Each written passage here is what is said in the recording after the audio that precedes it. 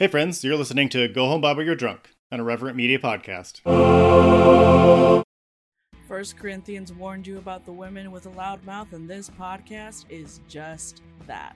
Here at the Speaking in Church podcast, we talk all about the regular people and the things that regularly happen to them in the evangelical church. It's a podcast about change, it's a podcast about seeking moral high ground, and it's a podcast for people who are just trying to deconstruct on the safe side. You can listen wherever you get your podcast, and if you want to be a guest, yes, you, regular person, you can be a guest on the Speaking in Church podcast. If you want to come on, just let us know.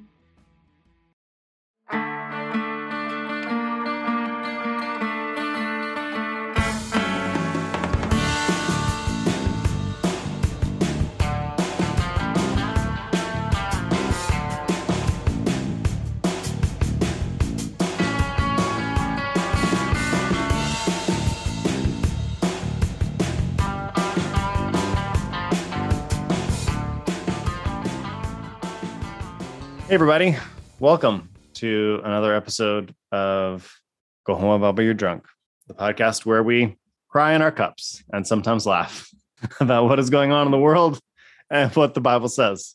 So my name is Justin. I was an evangelical for many years, a pastor for a few as well.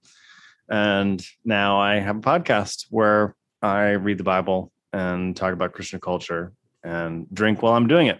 So that's the premise. I'm joined by my co-host, and she's going to introduce herself right now. Yeah. Hey, I'm Tori. I was raised, fundamentalist and very churchy and very, very over that now. So I talk about it every week as a way to kind of process, decompress a little bit. So yeah. And we just live in a shithole country. Yep, so truly.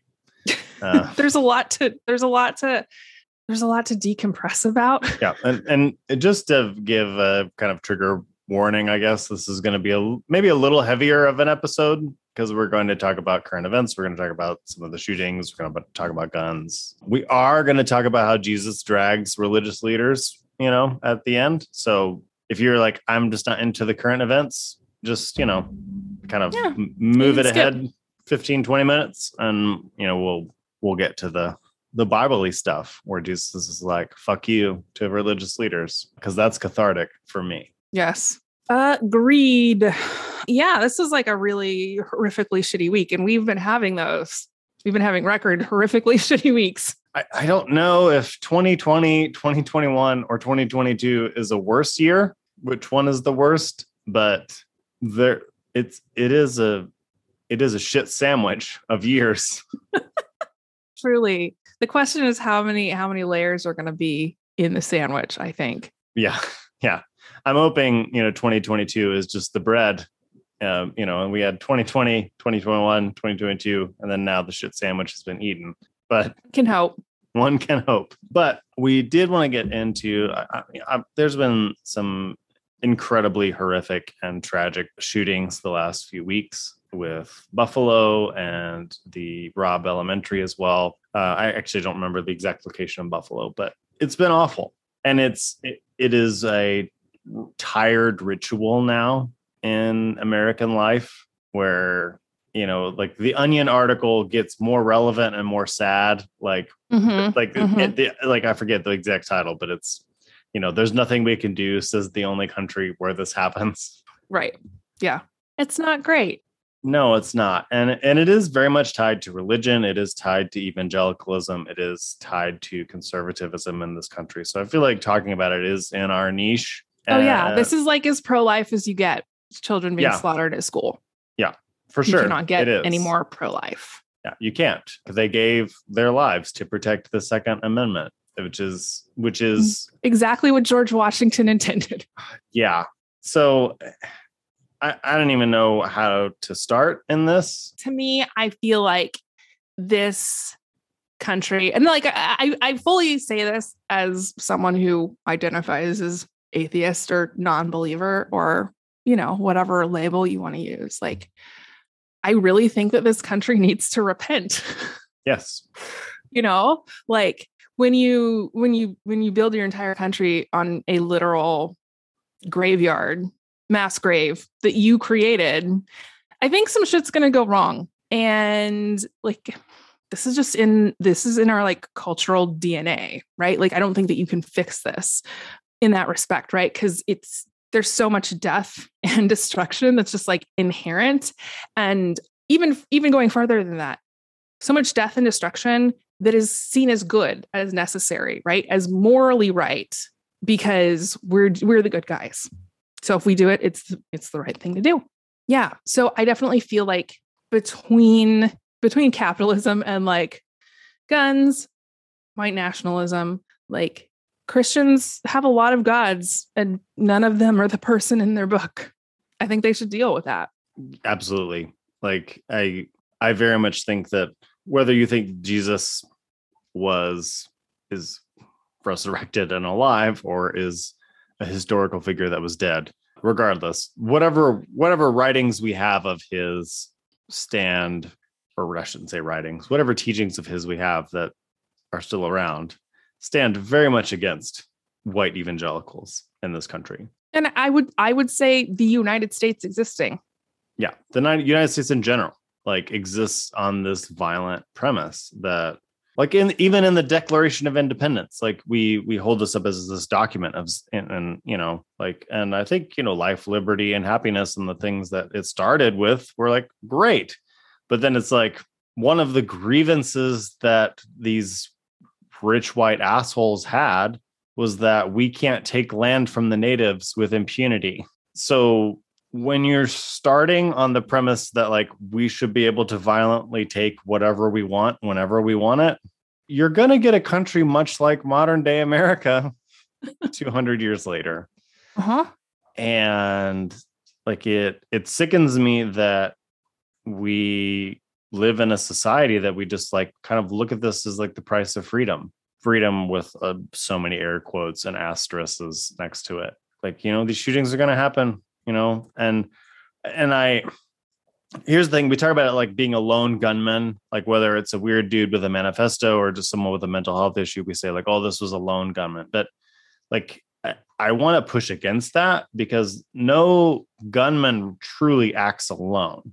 Mm-hmm. Like this 18-year-old boy from, you know, in Robb Elementary obviously had mental health issues that were neglected and help was not as accessible as a gun.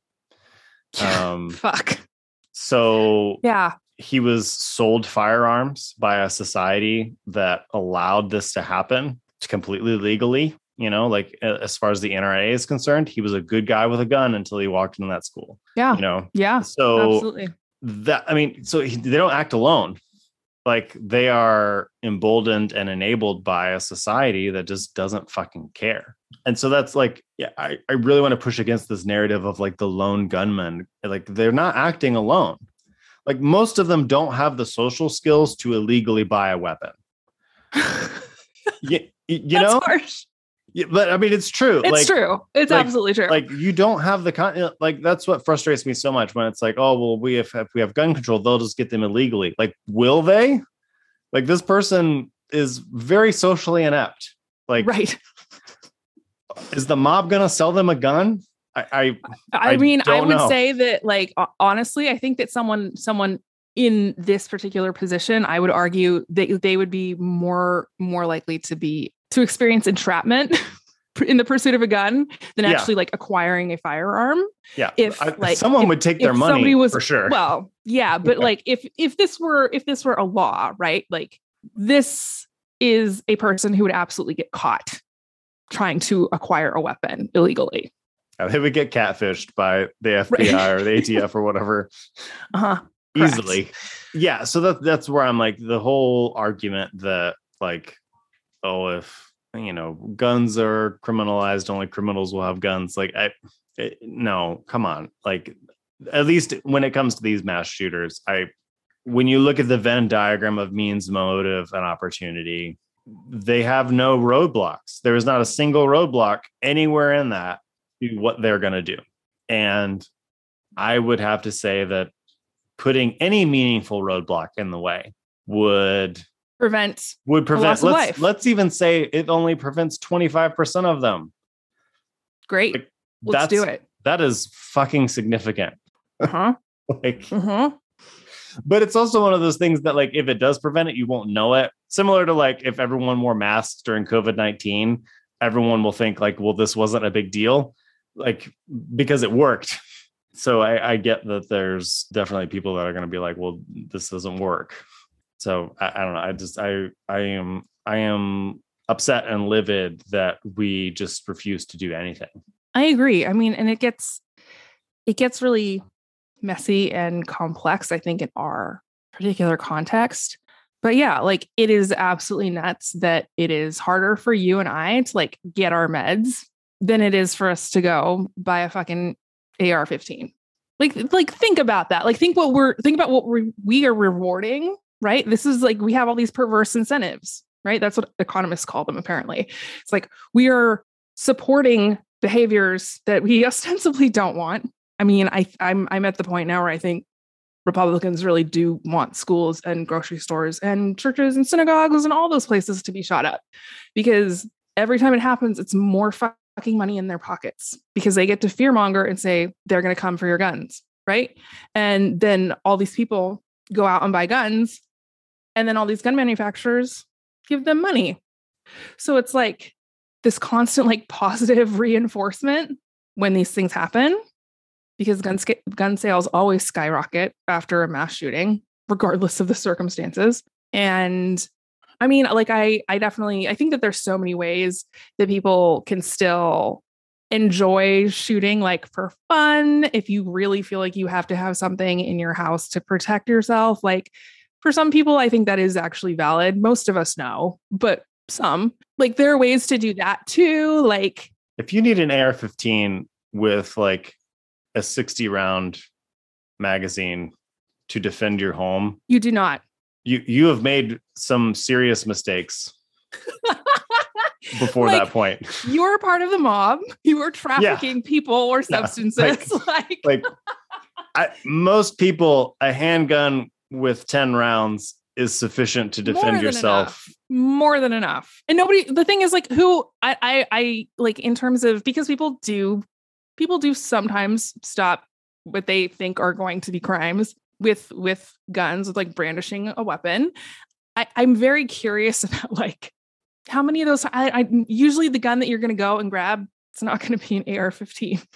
No, like in terms of accessibility, if you need an actual firearm because, like, your life is in danger, that's not what you're grabbing. So I call bullshit. Yeah, I definitely do. Like, and you know, there are going to be gun enthusiasts that will say, like, well, the government shouldn't determine, you know, what I use to defend my home. You know, I get to determine that. Like, and that sounds wonderful, but, like, I'm also going to call bullshit on that, because, like, I personally determine that a fence around my home that has 15,000 volts of electricity in it is sufficient home defense.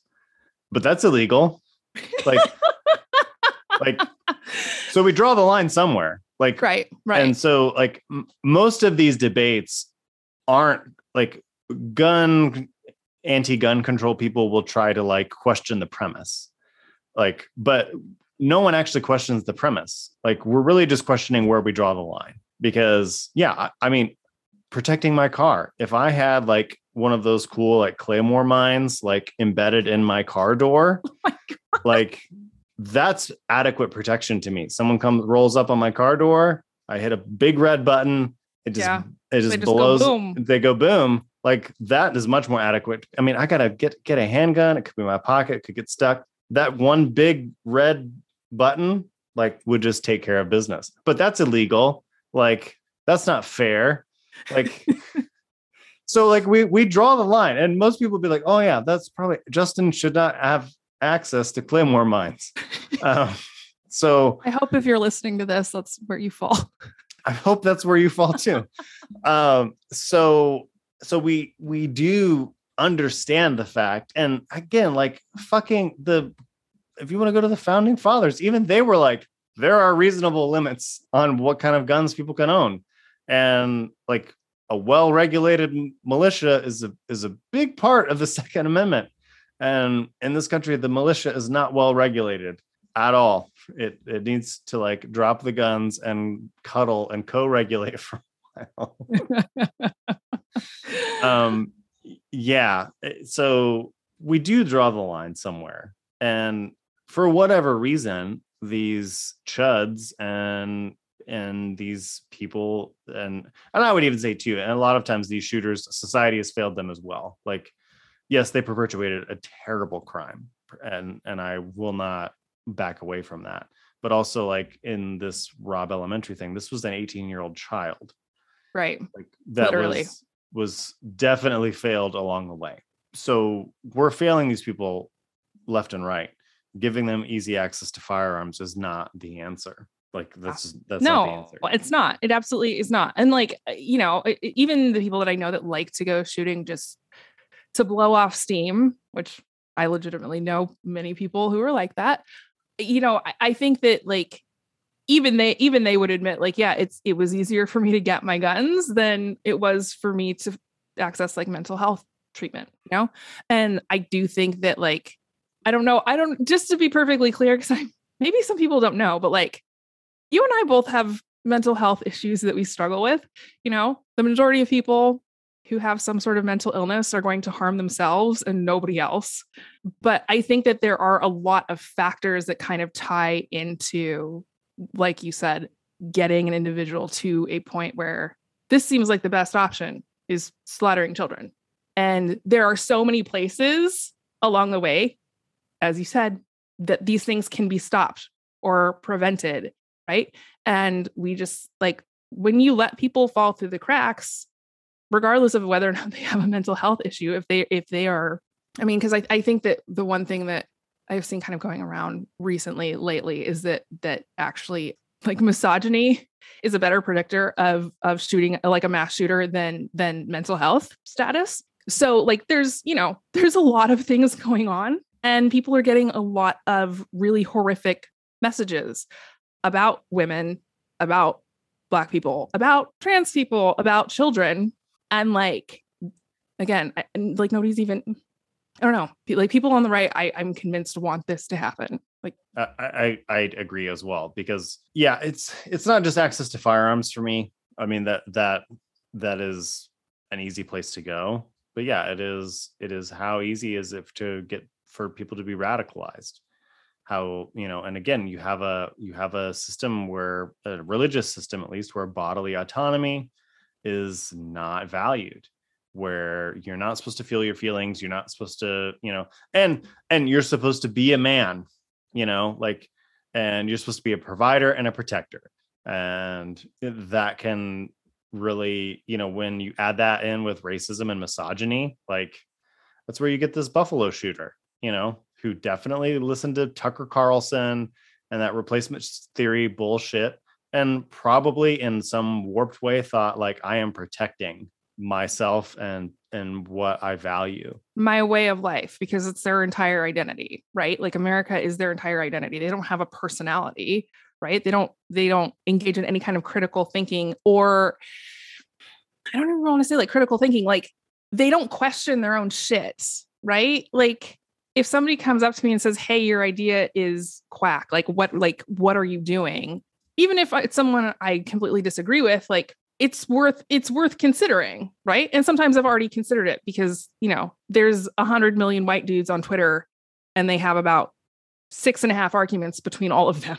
So, you know, in situations like that, it's like, I don't constantly have to go back and be like, well, I wonder if they're right this time, you know, like there's no reason to do that. But I do think that like we have all of these people trying to like have these arguments, but refusing to do any like critical like self-analysis or critically examining like the system, right? They just say like the system doesn't exist. I'm not benefiting from anything. Nobody gave me a handout or a hand up. And then it was easy that's for just me. what it is. Right. Exactly. I tried, you didn't. Yeah, I must have just tried harder. Like, no, it's bullshit. Yeah. I mean, it is so layered, and I don't know why Democrats don't, again, like try. It's there's, I keep seeing these tweets from particularly Democrat politicians, but even Republican politicians that are like, someone needs to do something to prevent these tragedies. I was like, it's you. Yeah. Like, oh my God. Like Joe Biden's truly. Like his Twitter. I'm like, almost every response is like, it's you, dude. Like, you're the guy. Go nuts. Just go for it. I cannot believe like the tweet that Chuck Schumer put out about like, well, we're going to let the voters decide in November what they think about this. Like, we goddamn decided. What are you talking about? We put you in power. Like, we voted. You're right. We have decided. Yeah. Like, oh my God. Yeah, like you're here. No, the voters have decided. And if you survey us, like 90% of us want you to do something. Right. So if you did something, like, I guess that's it. The way politics works in this country is you're just all constantly trying to get reelected, but you're not actually trying to do something. Like, come on, like if you would do something, you would get votes. It honestly would save us all a lot of money. You wouldn't even have to advertise. Like I wouldn't have to see TV ads all the time if I knew like, oh, Chuck Schumer, like he got shit done. Right. You don't have to think about that. That's a news article. You just circle that bubble. Yeah, just all right. I'm just gonna vote for you then. You got the shit I put you there to do. You did. You don't have to convince me now. Right. Yeah, but it's all about like retaining power and like, I don't know, being a counterbalance. We need a really healthy Republican Party. It's like we have two conservative parties. Why the fuck do we need an extremist one? Yeah, we don't like. We don't need that. We're good. My dream for America, honestly, is that the Republican Party crumbles and dies in spectacular fashion. Libertarians get an uptick. They can be the conservative party. Democrats can be the centrist party. And then we have like a strong, like left-wing, like leftist party, whatever they would be called. The Democratic Socialists of America. I don't know. This sounds like communism to me. Like, I mean, you must hate God. I must hate God because God loves Republicans. Like, God doesn't love Republicans. Like, the God that loves Republicans, I'm sorry, fuck that dude. Like, truly, like whatever that God is, the God of like guns and money and like preventing women from having control over their bodies. Like, fuck that God. Like, yes. That's like Mammon or Beelzebub bullshit. Like, totally. That is not like that God's in the Bible, but that's not the main character. Yeah, people aren't usually into that. It is really astounding to me that like conservative evangelicals are, it's like, oh, these people, like they all worship Baal or whatever. It's like they're sacrificing their children. Like, you just sacrificed 21 children. You're literally letting people who are conscious and aware of what is happening to them be liquefied by hot metal. Like, go fuck yourself. I'm sorry. Like, I'm sorry. You don't care about kids who are born? Don't give a fuck what you think about people who are not yet born. So that's what you're calling them. Yeah. And that's the problem. And I do want to kind of also talk about I remember growing up, and I don't know if you had this rhetoric or not, but growing up as a conservative evangelical, we would kind of make fun of liberals for saying things like, but think about the children. You know, it was kind of like a joke, like, oh, liberals, they're always like, think about the children, like, oh, so mamby-pamby. I'm like, we fucking should be thinking about the children. Like, if my kids aren't safe, like, I'm walking up to my school the day after this shooting. I'm going to drop my kids off at school. Like, and intellectually, I can assent to the idea that them dying in a mass murder event is exceedingly rare. Like, that's winning the oh fuck jackpot, you know, like, but it's not like they're decreasing in frequency. I mean, we had COVID-19, but that's just because no one was in schools. So like it's when I'm like literally thinking about like, okay, my 10-year-old is probably big enough to carry a Kevlar lined backpack, when that's like a thought that enters my head. And when they make really cute Kevlar lined backpacks, that's fucked up. And when that's the solution, like more cops, more guns, more body armor for children. And it's interesting that the solutions here are all buy more shit. Mm-hmm. Give the government gets to give the good guys multi-million dollar contracts for more stuff. Yeah. That's the solution every time. That's the solution. Yeah. And I can't pronounce it, probably because I've only read it, but the Uvalde, Texas or whatever, where the Robb Elementary shooting was, 40% of their municipal budget goes to their police department. You know what those fuckers did when they got there on scene? They rescued their own damn kids and then brought the tasers out to prevent parents from going into that school building. Like, fuck those people. Yeah. I am not generally an all cops are bastards person. I'm just not. That is where Tori and I maybe disagree, but I'm generally not. But I'm like, I think I started as like, some cops are bastards. Now I'm pretty firmly in the most cops are bastards camp. Exactly. Like this, if you're a good cop, you're an outlier. Yeah, you're an outlier and bad cops and you cover for them. So are you a good cop? Anyway, but I'm like, they were like, and I understand the whole, like, they had to create a perimeter, but there were like 80 cops. Just like, oh, we've contained him to a room. You contained him to a room full of children, and y'all had AR-15s and all your like discount military bullshit. And you stood around and you pointed them at unarmed parents, telling them they couldn't go in while you're rescuing your own kids. Like, fucking cowards. Like, I do not trust my police. I mean, I'm sure there are probably a good cop or two in the police department of my local municipality, whatever. But I'm like, I trust them a whole lot less that they actually would take care of a situation like this. Well, and I think too that like even somebody with good intentions who is a police officer, like they're also being prevented from running into the fucking building. Yes. Right? Like some higher up told them don't do that. And so they just have to stand there. Yeah. Wait for the SWAT team or whatever, even though you have like all the gear that a SWAT team would have. You're not allowed, the special team has to go, whatever. So it's like, yeah. And you're part of a corrupt system. Like those police officers probably also evicted a single mother from her house because she couldn't pay rent. Like, you're having to do terrible things as just a function of the job. Yeah. Which at that point, I don't know that you can really call yourself a good guy. Yeah. So, which is probably why they race to murder someone they think is a bad guy, because it makes them think that they're doing a good job. I don't know. Like, I'm just speculating there, but it's like you have to do terrible. I mean, as a police officer, you have to do terrible things. Like, that is the nature of the job. Like, what is so wild to me, though, is that the Supreme Court said that they don't have to protect us. Yeah. So you have to, as somebody astutely pointed out on Twitter today, you have to evict people. You don't have to do jack shit about an active shooter. Legally, you can do whatever. You can do nothing. And that is fine. You can literally do nothing. And this is why we give you all of our money. Yeah. It's the amount of money for me. Like 40%, almost half of the municipal budget goes to this police department that failed them ultimately. Yeah. I think the reports now are for 40 minutes while gunfire is going off in this school. They created a perimeter preventing citizens that wanted to go in from going in. Probably could then, honestly, if enough parents got in there, they probably could have stopped him. They would have stopped him. Yeah. Because the thing is like, you're not, as a parent, like you're not going to fucking just stand there. Like, I'm sorry. Fuck no. Like, there's a gunman on a rampage in my kid's school. Like, nope, go fuck yourself. I will figure this shit out when I get there. Like, I don't fuck it. That's biology for you. Right. Like, yeah, that's how we evolved.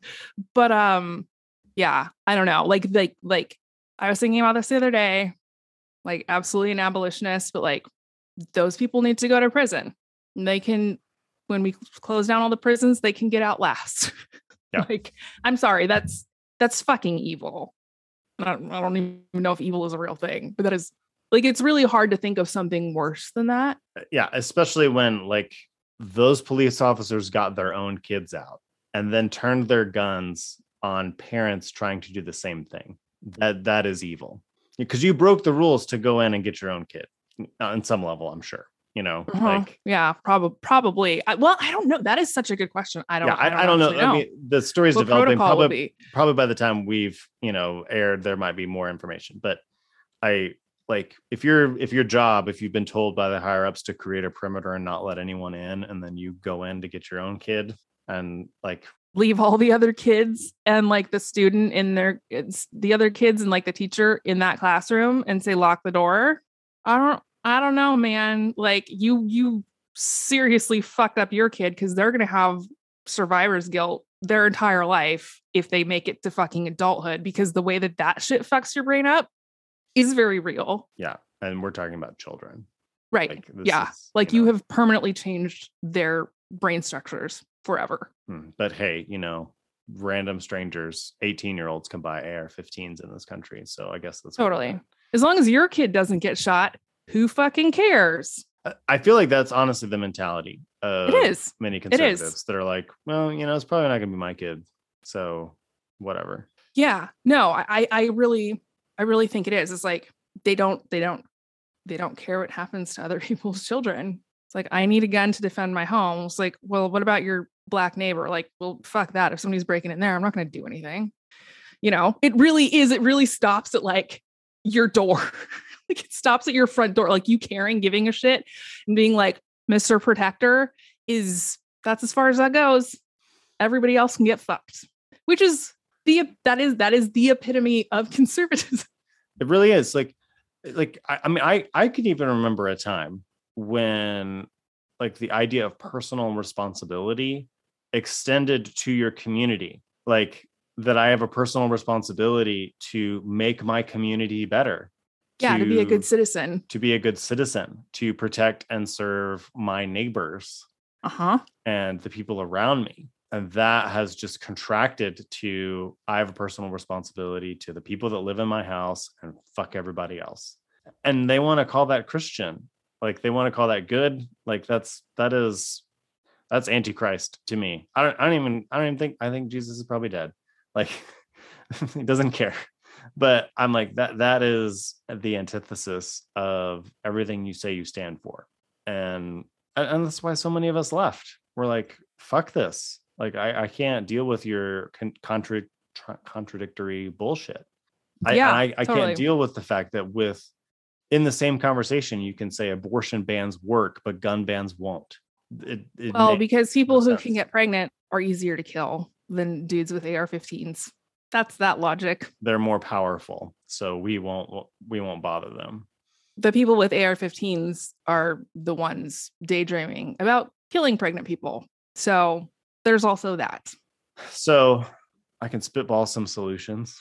Yeah, I mean, this is so hard. Somebody asked me the other day something about that, like, well, what do we do? I don't remember what I tweeted, and it was like, this to me is so frequently where people hijack the conversation of like, well, what are you going to do to fix it? And then it's like, there are 100 million ideas. Like we have data, we can do things that work and still allow people to have their rights, whatever the fuck we decide that means.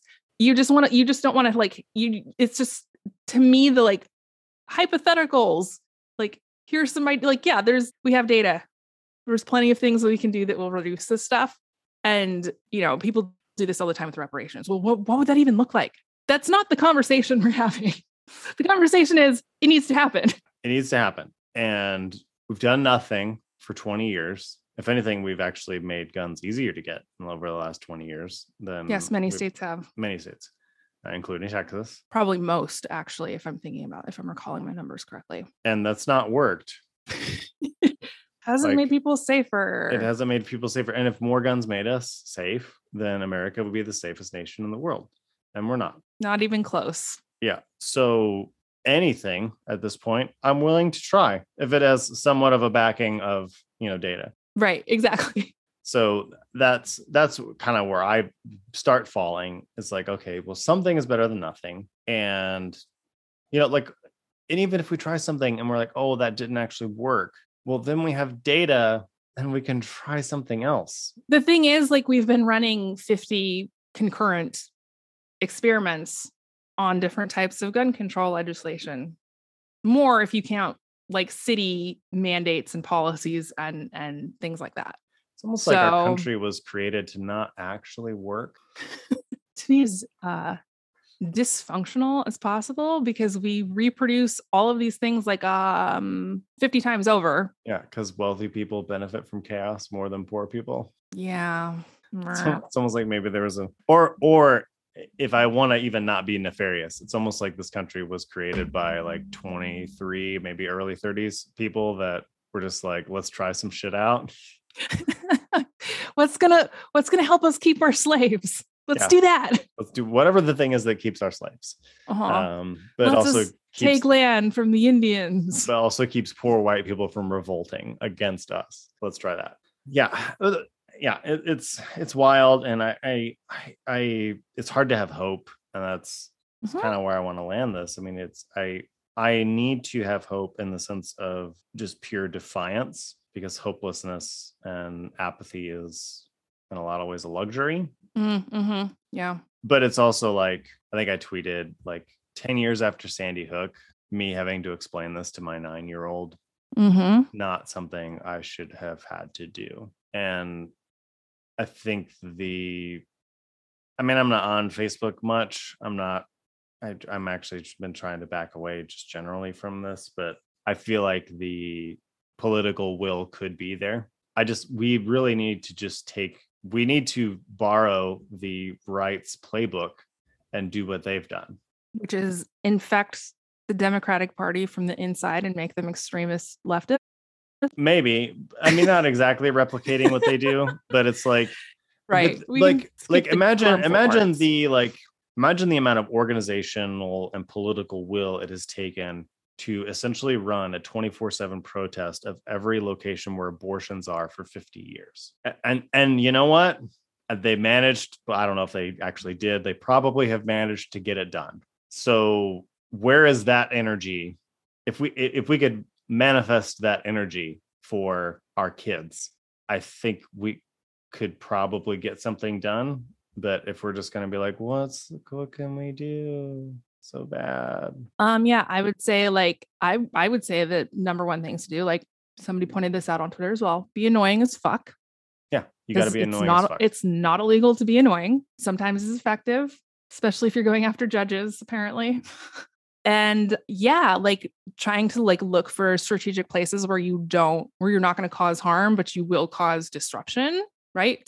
And again, like we don't want this to be like a downstream effect where you're like fucking over people who like earn less than you or whatever, right?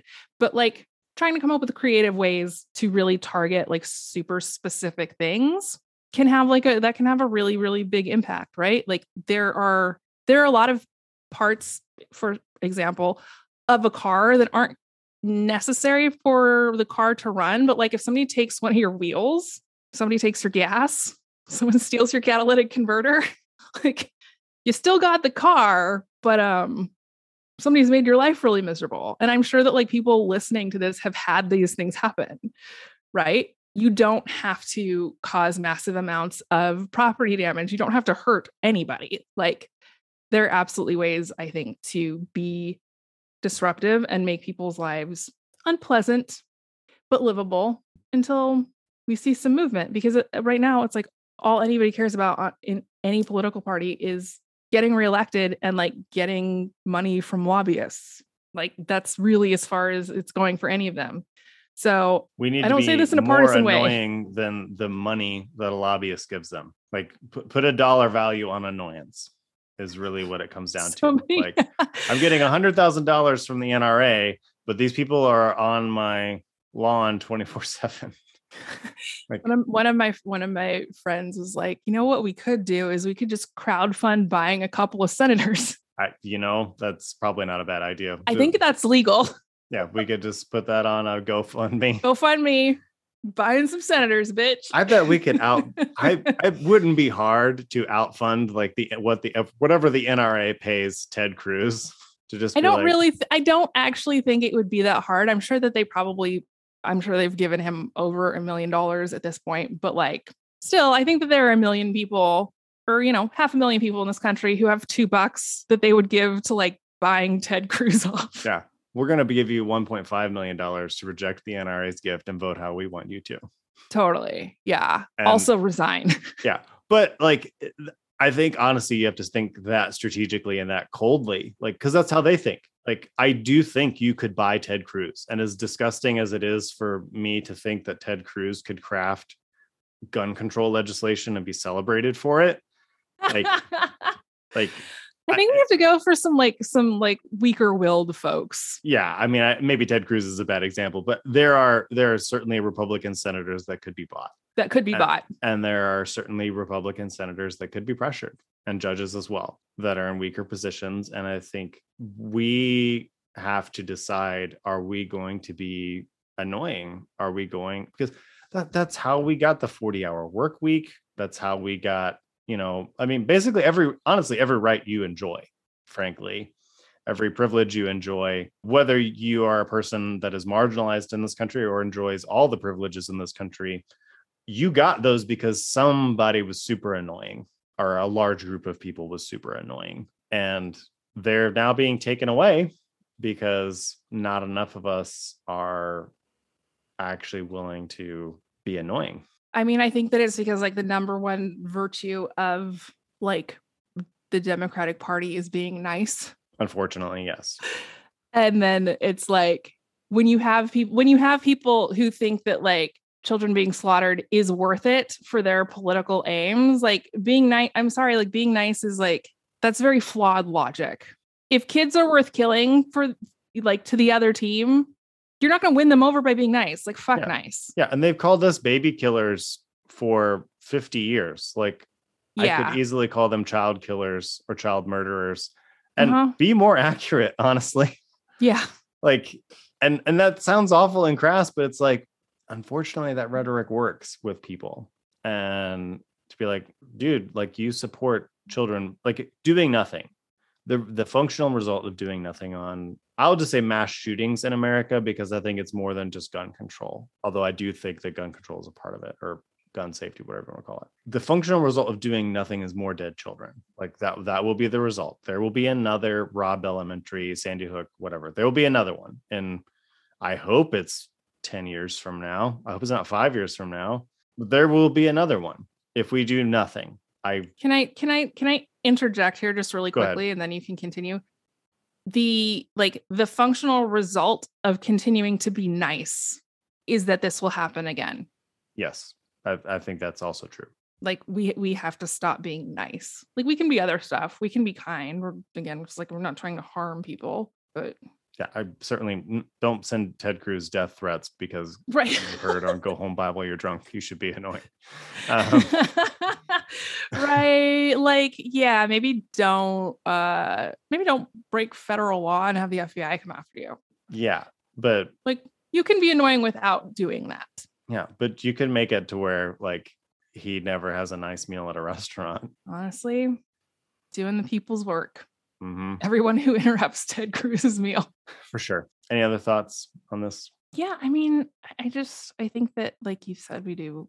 It's kind of we do have to still stay hopeful in all of it, because I think that being able to throw in the towel and just emotionally and mentally check out is privilege. And again, it's one of those situations where being silent is being complicit, right? So yeah, I would say you can find something to do and do it. I don't think that we can be prescriptive there really at all. I do really try to encourage people to be creative in what they decide to work towards in their communities. But I would say take some time, take a critical look at what opportunities you might have to change the system, because it's we did the voting thing. And they still have no clue what the fuck is going on. Yeah, we voted and we donated, and y'all still are what can we do? What can be done? You'll have to vote. Give us more money. No, we're done with this. I'm getting all these it's don't waste a crisis kind of stuff. I'm getting so many text messages from the DNC that's Jesus Christ. The Republicans want to fuck you. You control almost everything. All of it. And if you would do what we told you to do, which is remove the filibuster, all this stuff could be done tomorrow. So I'll still continue voting for you, because not voting for you is essentially allowing the fascists to run the country. Right.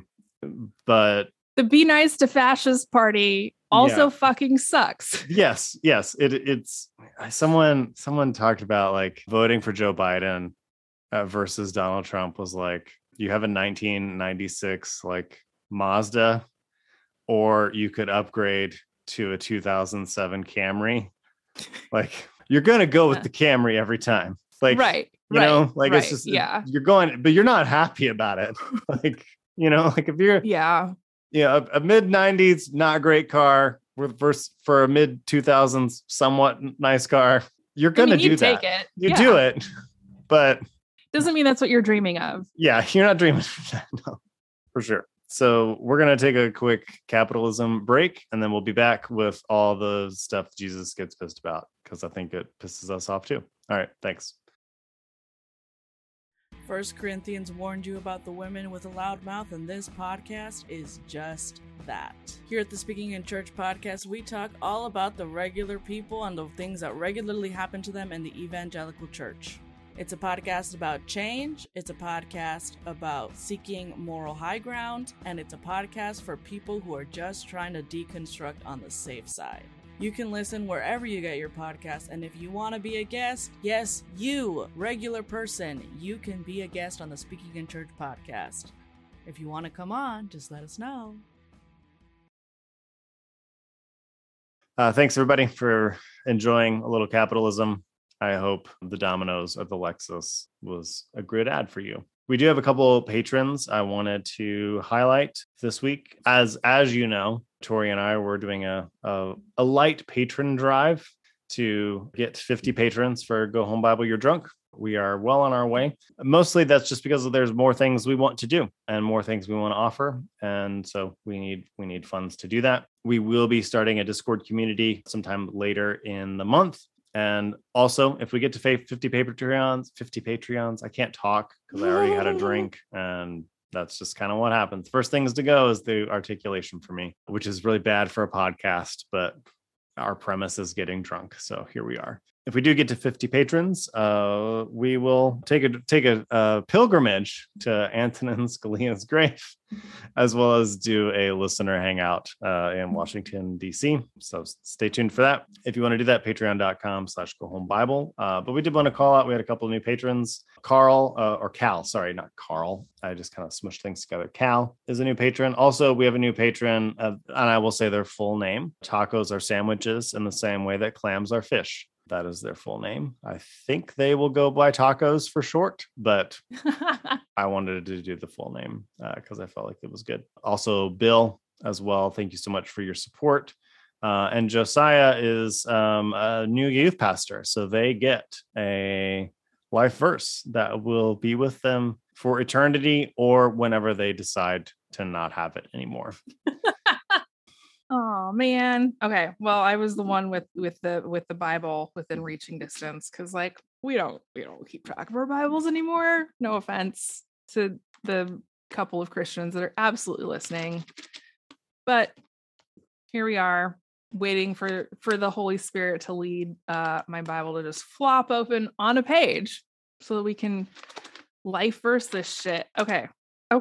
Wow. This is interesting. So 2 Peter 2, verse 19, they promise them freedom, but they themselves are slaves of corruption. For whatever overcomes a person, to that he is enslaved. Feels a little on the nose right now, not gonna lie. Yeah. So there's your lovely life verse. So 2 Peter. The Lord has spoken. The Lord has spoken. But really, for real, really heavy on the slavery on that one. It was different back then, okay? It was something to aspire to.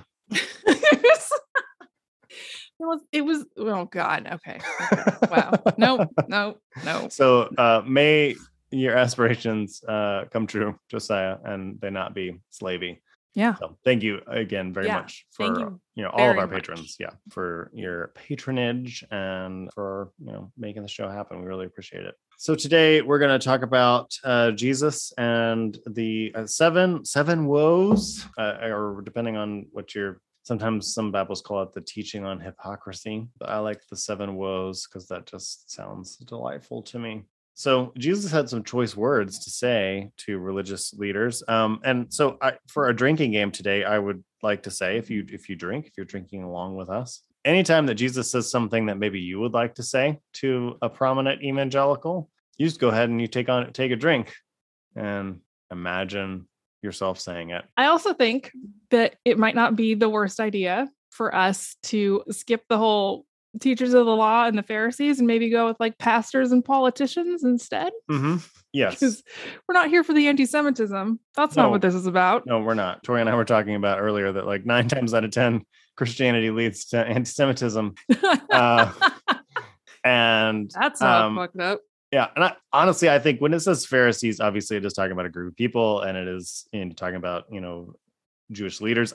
I think it's also fair to say that Jesus was a Pharisee, or that was the group like ideologically ideologically. So it would be like me saying woe to the Democrats in a lot of ways. Yeah, I get pissed at them too. I say things about them, but I wouldn't want my teachings to later be, seen as misconstrued as like kill all the Democrats. Yeah.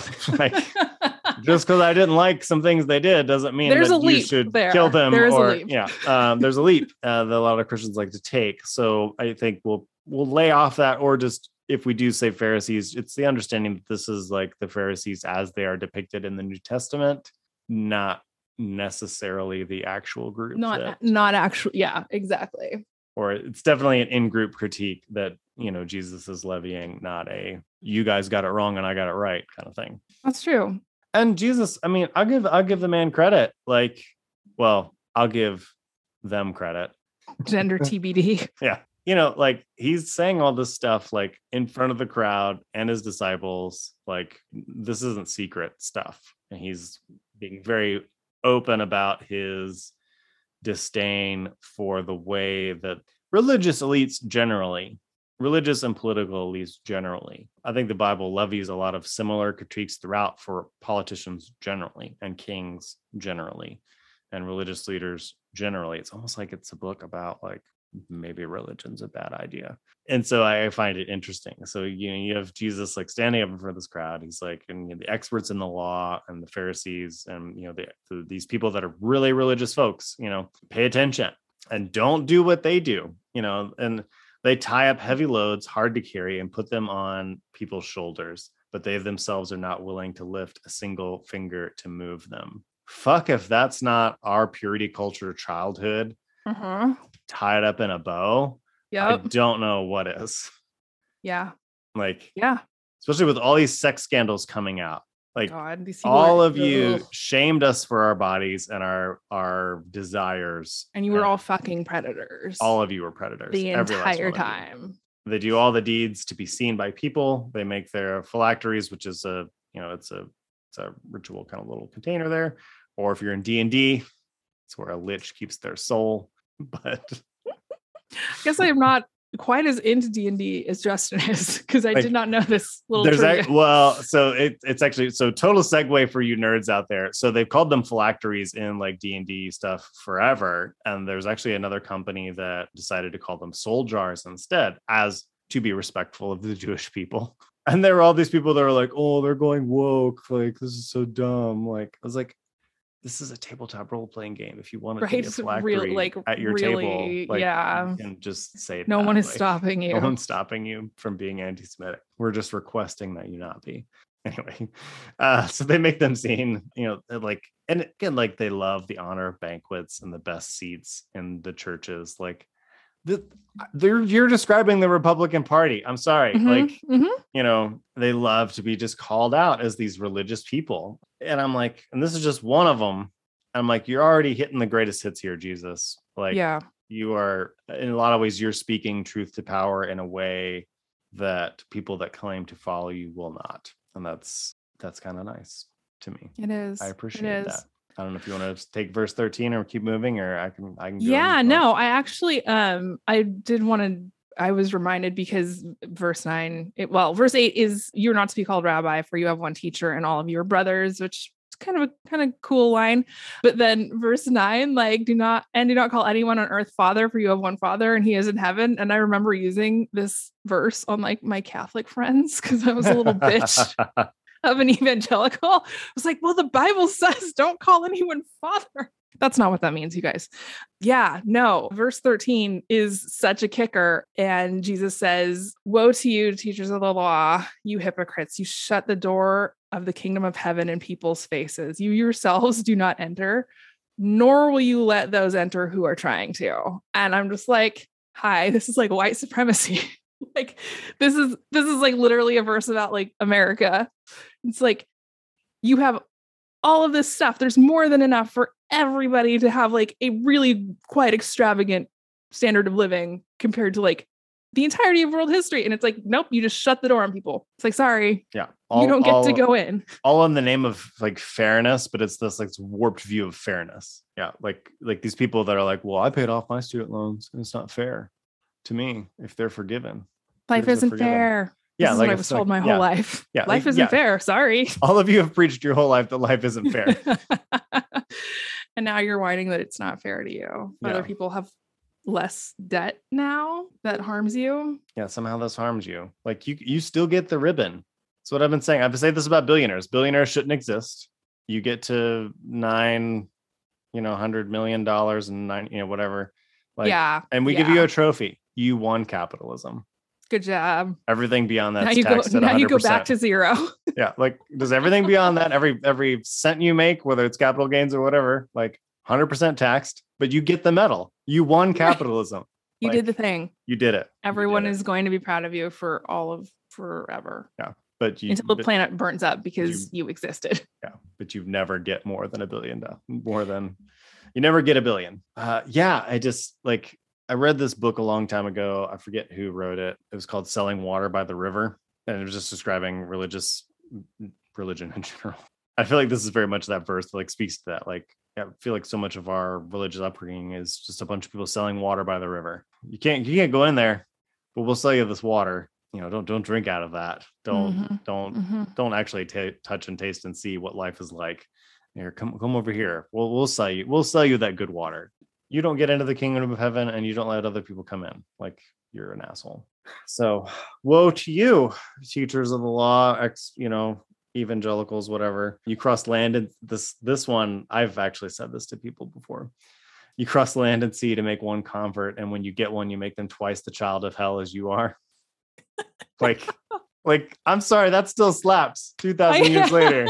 Like that goes hard still for sure. Like that man was crucified for a reason. And I think it's like, we're not into this shit. like we're not into this. How do we kill this guy? Like, yeah, I think that one just speaks for itself.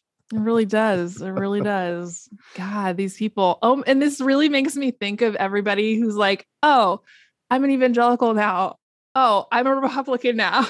Like right before it comes out that they've like assaulted somebody, just so happens that they're like, I'm one of the good guys now. You can't judge me. Like these are the people that you're trying to win over to your side. Just the discipleship in this country has become making people children of hell. like, yeah. Oh man. This one was always really interesting to me. And I'm really curious about your take on it. Because Jesus says, like, criticizing these religious leaders, like, you say if anyone swears by the temple, it means nothing. But if anyone swears by the gold of the temple, that person is bound by his oath. And then he says, like, which is greater, the gold or the temple that makes the gold sacred? And he goes on and does like the same kind of things, like swear, but you say that like if you swear by the altar, that doesn't mean anything. If you swear by the gift that's on the altar, like you have to keep that oath. And it's like, which one is greater? And like, I remember, I definitely remember hearing this verse. I don't remember like how it really was like applied to anything. Cause like swearing an oath is kind of, we don't really do that anymore. We don't really do that. And it's the idea that like you're swearing by something sacred in order to show how serious you are about keeping this thing. I mean, obviously, it's all constructs, it's all words, it's all, just ways to reassure each other. I mean, this is why religion works as a social construct. It's this shared language, it's this shared idea. Like, I understand if I'm working with someone who takes the gold in the temple seriously, and they swear by the gold in the temple, then I can trust them. Like, it makes sense. But I think Jesus is pointing out, like, you're just swearing on a pile of money. Right. Like, yeah. like what is the thing you actually care about? Like, it's the money, or it's the extravagance of the gift, or whatever. Like, I think he's really going after, like, if you're going to swear oaths, which I think Jesus isn't really an oathy person anyway, but true. But if you're going to swear oaths, swear by something that's actually sacred, not like the thing that, like, what is it you're actually swearing on? I think it's just him making another jab about the fact that they're so, like, money grubbing. Mm-hmm. Yeah, because he immediately goes into the, like, criticizing them for tithing from, like, their spices, but, like, not pursuing justice, mercy, and faithfulness. Oh, yeah, I know. It's like it.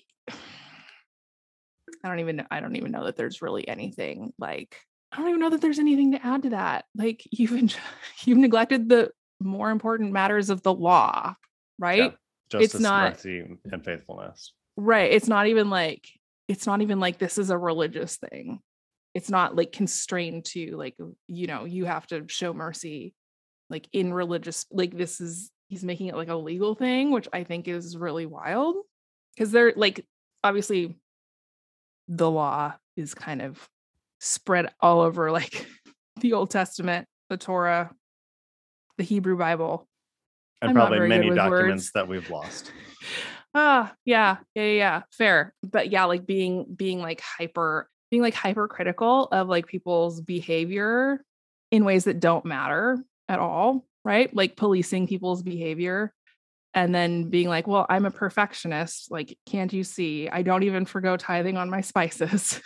And then using like your power to constrain people, to harm people, to be unjust as someone with power. Yeah, that's real. I think it's interesting that generally the Bible isn't necessarily against the idea of people accumulating wealth, but it is very much like, you are held to such a high standard. Maybe you don't want to accumulate wealth. Like, there is because you have accumulated power, there is a lot of extra responsibility that goes with that. And he's saying, like, y'all are doing, like, this song and dance show, but you have ignored justice, and that's a legal term, and mercy, like, and it always struck me, and it always bothered me. I mean, this is one thing that led to my, ultimately to my deconstruction, because when we would talk about, like, I would think about hell or something, like, that does not seem very loving.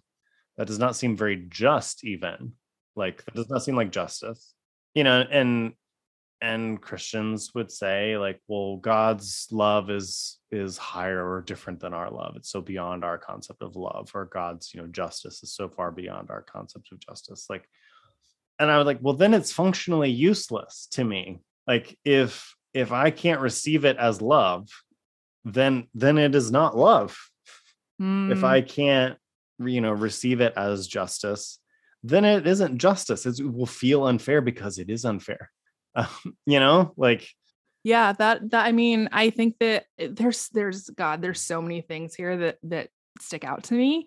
I think one of them being, kind of circling back to what you just said, that you're, if you have power, you're held to this much higher standard. And Jesus is, like, critiquing the fact that the people with power are held to a lower standard, which makes me think of, like, police and politicians and pastors and all of them. I think that, like, yeah, there's this clearly is a pattern, right? That when people accumulate power, suddenly, like, the standard that they're held to goes down, kind of across the board. I mean, that's why it's like, I mean, there are parts of the Bible that certainly are, like, regressive and toxic or ridiculous and should be made fun of. But there are other parts that I'm like, humans have been humans for a long time. And, this is rich humans have also been rich humans. Like, they're not, I don't know why people worship him, but Elon Musk is not that creative. He operates at a different scale, but it's like, self-indulgent assholes are going to be self-indulgent assholes. So yeah, blind guides, you strain out the gnat and swallow the camel. It's just like, that's pretty good. So I don't know if you want to take verse 25. I do like using this one on conservatives on Twitter sometimes, but Jesus's critique in 25 and 26 is, you clean the outside of the cup and dish, but inside they're full of greed and self-indulgence. First clean the inside of the cup and dish, and then the outside will also be clean. And I do have to say, like, as a child, I did legitimately think that this was about doing chores, like actually washing the dishes. He's giving you house cleaning tips. Because the Bible is not appropriate for children. But like now, I'm like, okay. You look real nice, like these, and like the next one is like the whitewashed tombs. You look beautiful on the outside, but inside you're full of death. Like, yeah, you're death. Yeah. This is, hey, pandemics and abortion, and like you can apply this to everything they do. Tori, have you ever heard think the entirety of your time in evangelicalism, did you ever hear a sermon about greed? And not like greed is good. Probably heard that. I know if you like a sermon condemning greed. Yeah. The sermons that I heard on greed were always conflated with like hard work. Right? So it's like, don't be greedy, but work hard and accumulate shit. Because God wants you to work really hard. This is probably why they think that like Elon Musk's works his billions. Right. Like, exactly. And that hard. And having, this is the same thing like that we've talked about with Trump, is they think that like having wealth is proof of God's favor. Right. And so, yeah, if you somehow, it's become a thing where it's like, don't be greedy, but do be a capitalist, because those two things can be separated out. Yeah. I honestly don't, I'm sure I did hear one, but like one amongst thousands, maybe. And certainly, yeah, it would have been more of a like, don't be greedy like the Pharisees, be greedy for Jesus or something. Like, I don't know. Like, I heard so many more sermons about not being gay than not being greedy. Yeah. Yeah. So many more. Yeah. I'm sure it was like one of those, like, don't be greedy, but if you're wealthy, don't feel bad. Because God's blessed you so that you can bless the church. Blessed to be a blessing. Like, those fuckers are not tithing. No. I'm sorry. They're not even paying their taxes. Statistically speaking, poor people or lower income people are more generous than wealthy people by like a very large margin. Not in terms of raw dollars, but in terms of percentage of their given income. Yeah. It's not even close. Yeah, your whitewashed tombs that look beautiful on the outside, but inside are full of bones of the dead and everything unclean.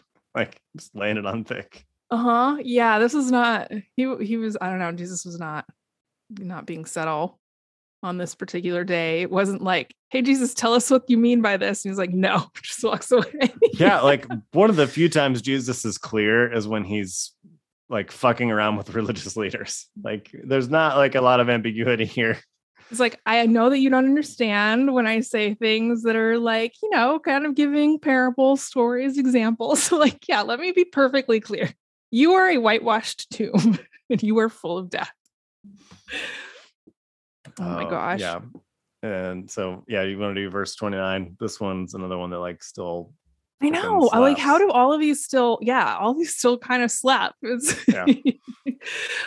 Jesus says, "Woe to you, you build tombs for the prophets and decorate the graves of the righteous. And you say, if we had lived in the days of our ancestors, we would not have taken part with them in shedding the blood of the prophets. So you testify against yourselves that you are the descendants of those who murdered the prophets. Go ahead then and complete what your ancestors started." I have so many feels about this. Oh my God. Like, we would have been abolitionists if we'd been alive back then. Like, get fucked. We would have been with the Freedom Riders. Like, you were old enough to have been with the Freedom Riders. Right. Yeah. Oh, well. Like, I don't even say I would have been with them. Like because I one, there's no way to know. Like, right. That's true. Like, my current understanding is based on my previous experiences, but it's like I don't think anyone can say like, oh, if I would have lived back in, like, no, chances are you would have been a white asshole. Like, that's just probably like everybody you went to church with. Yep, exactly. like, and I've been blessed with the experiences I've been blessed with, in the sense that like I've been able to wake up to a lot of this stuff. But like, yeah, if I was born in like 1950, no, I think it would have been a pretty rare individual, and I don't know that individual would have been me. Yeah, I mean, I think that there was like a very real cost to that. Yeah. Like a lot of those people were assassinated, like even the white ones. That was like, you knew you were taking your life in your hands. And I feel like I think it's pretty much impossible to say like, oh yeah, for sure I would have done that. I think that we were like coded to say those things, right? Because it's like, be a martyr for Jesus. So obvious, like, and we were taught to like sort of glamorize martyrdom, like being killed. Unfortunately. So I think that we were definitely coded to say that, like, yes, absolutely, I would have done those things. But yeah, like there's no way to know. And I'm glad that I was never asked to die for Jesus, because in retrospect, I should have said no, even though in that particular case, like maybe when I was very, very brainwashed, like might have legitimately done that. Yeah, it's like, oh yeah, sure. Go to Jesus. Right. Like, no, I want to go to like the most dangerous place in the world to do missions work. Like, you can kill me. It's fine. It's fine. They'll celebrate me in churches for generations to come. Oh man, I wasn't also a colonizer, so they won't. Unfortunately, those things go one way. Yeah. So it's just, you vipers and snakes, like, how will you, and then he even like lays it on, like, how will you escape being condemned to hell? Like, yeah, just, like you like to have the like balls it would take to go to like the national prayer breakfast or something, and stand up in front of them and says, all y'all are going to hell. Like, yeah, I don't even know how you're going to escape. That's some balls. It is. And yeah, I'm here for it. So for this reason, I'm sending you prophets and wise men and experts in the law, some of whom you will kill and crucify, and some you will flog in your synagogues and pursue from town to town. Like, so like you're basically like, you're gonna kill us. You're gonna come after all of us. Even like names. This Zechariah, was a guy. I think he lived during the time of Isaiah. Maybe he was like killed on the temple steps or something. You murdered him right here. Like, I tell you this generation will be held responsible for all these things. Now that's where we get into anti-Semitism, Jesus. Like, you could have backed off on that. Yeah, totally. But he was feeling the feels. Like, I could be like, you were feeling the feels. I get it, but I'm not going to take it seriously. Right. And now we're going to punish you. Yeah. I don't think that Jesus was anti-Semitic. He was just real mad.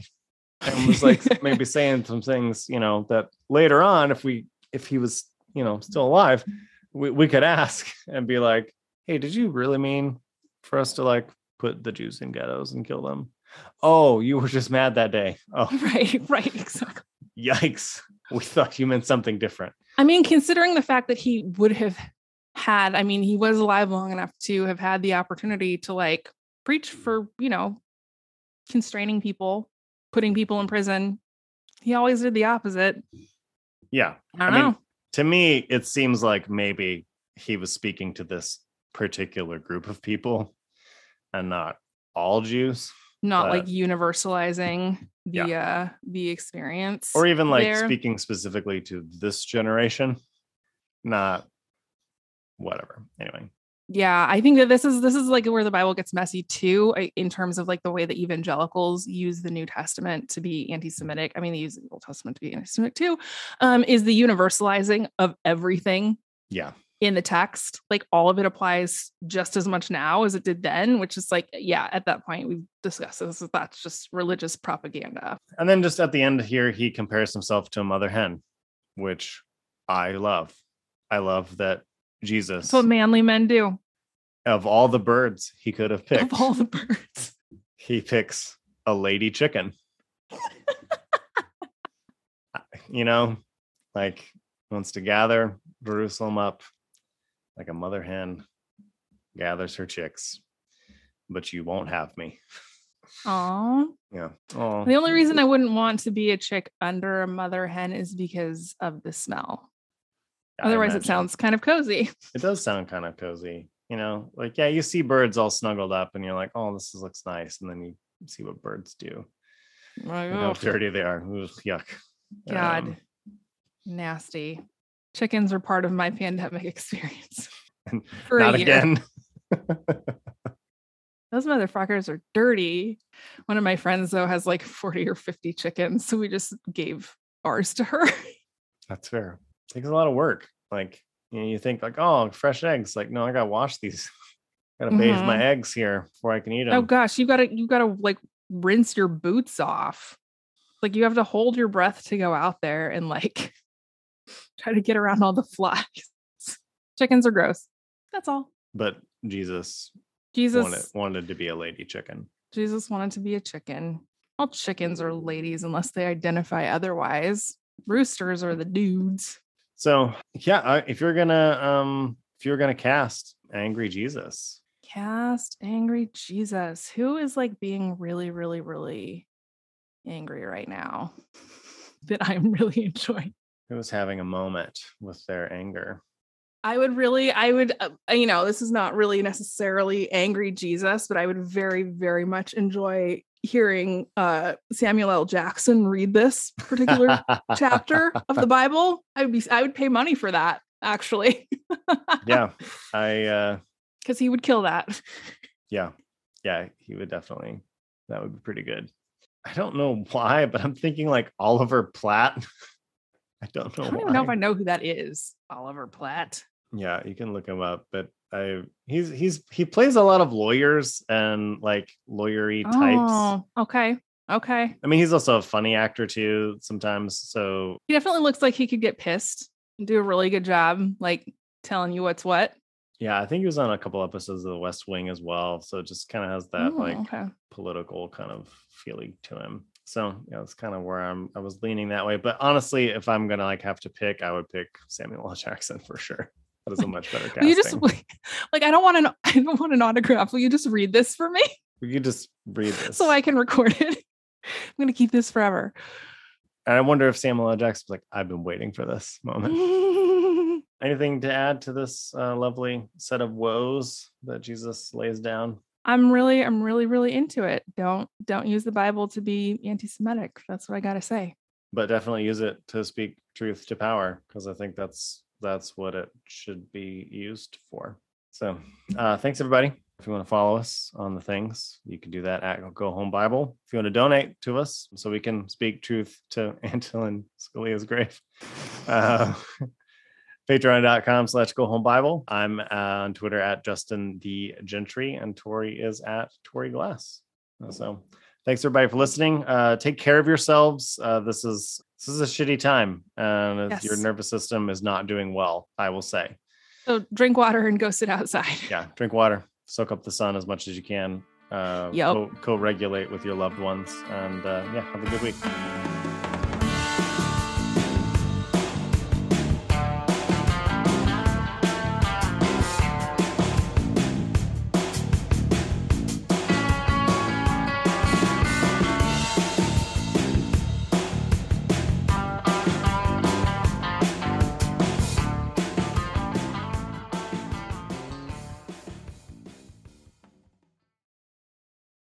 First Corinthians warned you about the women with a loud mouth, and this podcast is just that. Here at the Speaking in Church podcast, we talk all about the regular people and the things that regularly happen to them in the evangelical church. It's a podcast about change, it's a podcast about seeking moral high ground, and it's a podcast for people who are just trying to deconstruct on the safe side. You can listen wherever you get your podcast, and if you want to be a guest, yes, you, regular person, you can be a guest on the Speaking in Church podcast. If you want to come on, just let us know.